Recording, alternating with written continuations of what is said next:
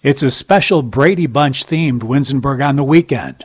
First from 1995, when Barry Williams visited the Grandview campus in Des Moines. He talked with some of the students, and we asked him questions about being on the Brady Bunch and his career.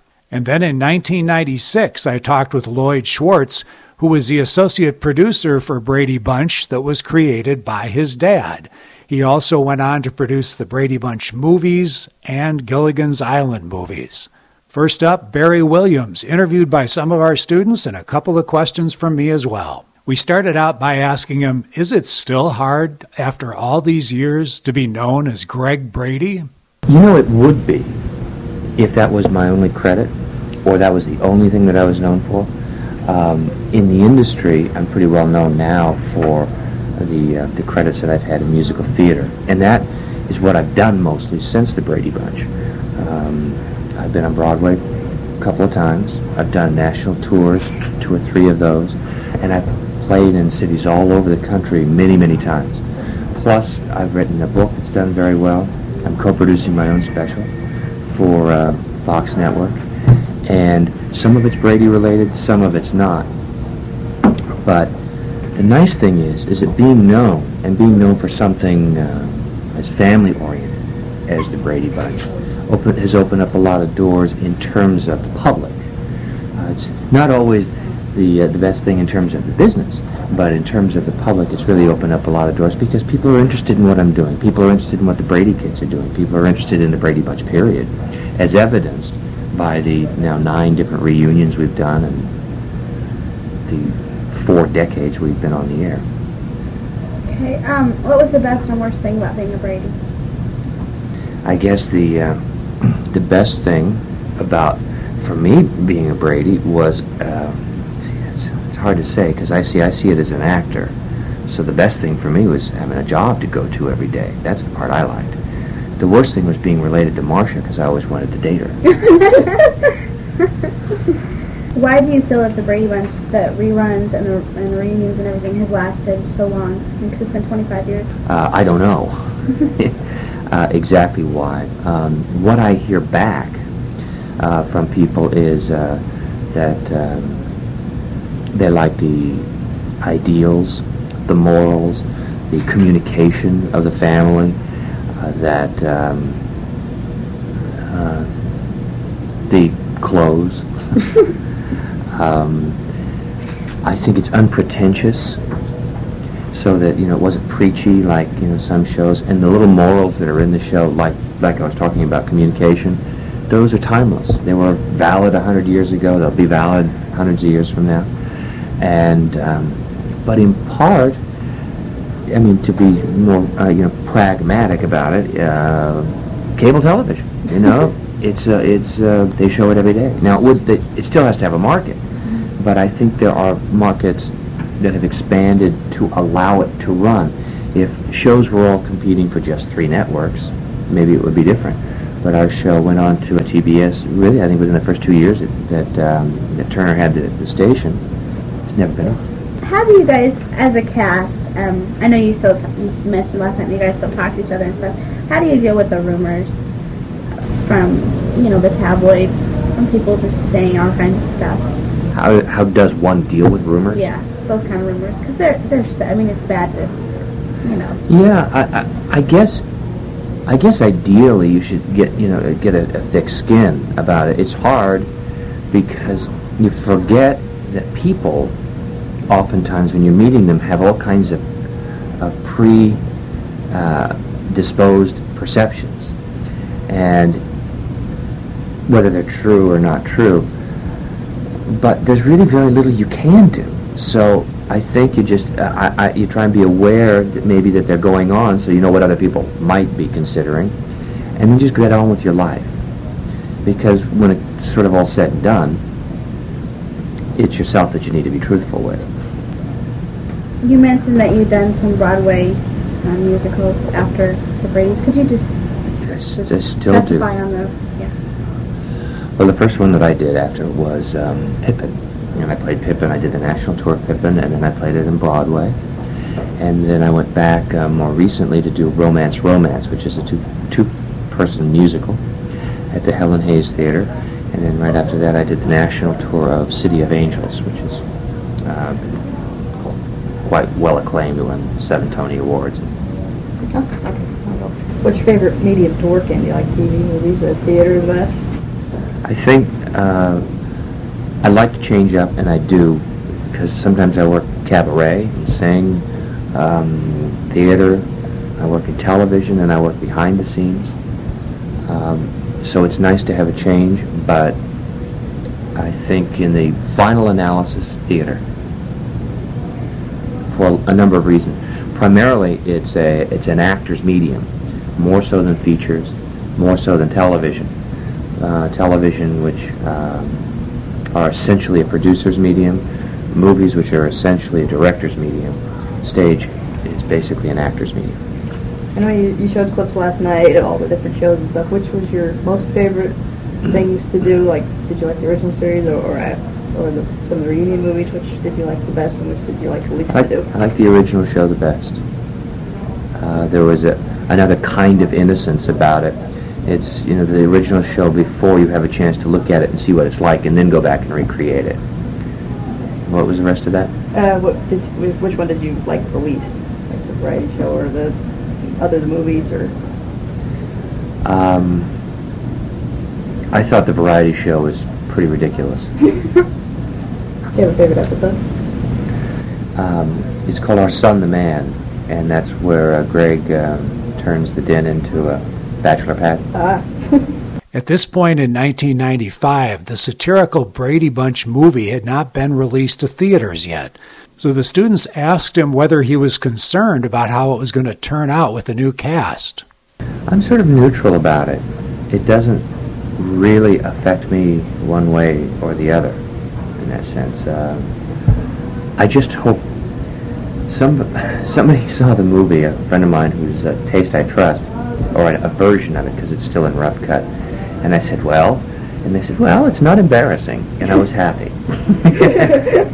That's good. Well, you don't know how they're going to treat it. And most of the people that were involved with it weren't involved with the original show. So, they could take it way over the top.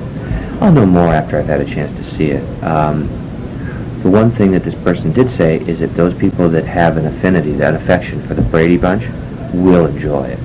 And that's what we were really looking to capture, was I think the essence or the spirit, the fun spirit of it.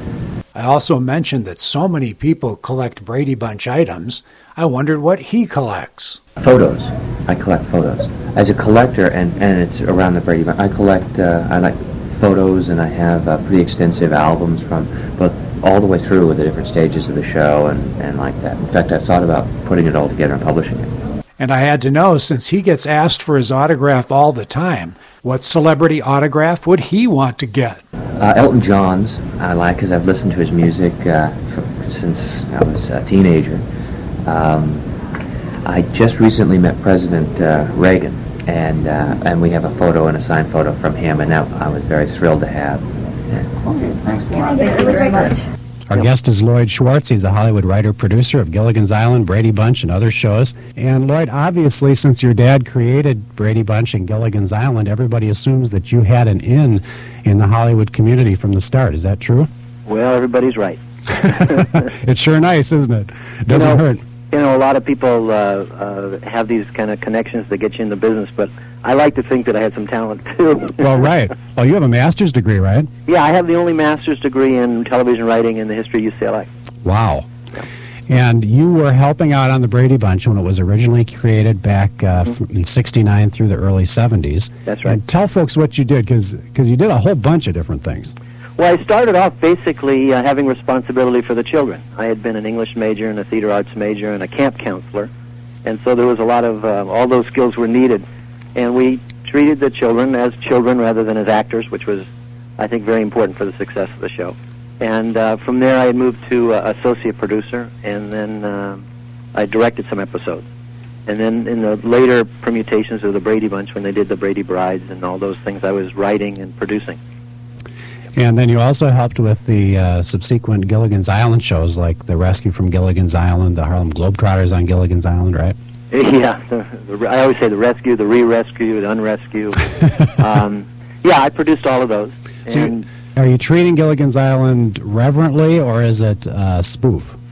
No, it's a good question because, as you know, the Brady Bunch movies did it as a satire. Right. Gilligan's Island is kind of already a satire, so you kind of have a little bit of a wink at the audience. So people are a little bit, a little broader.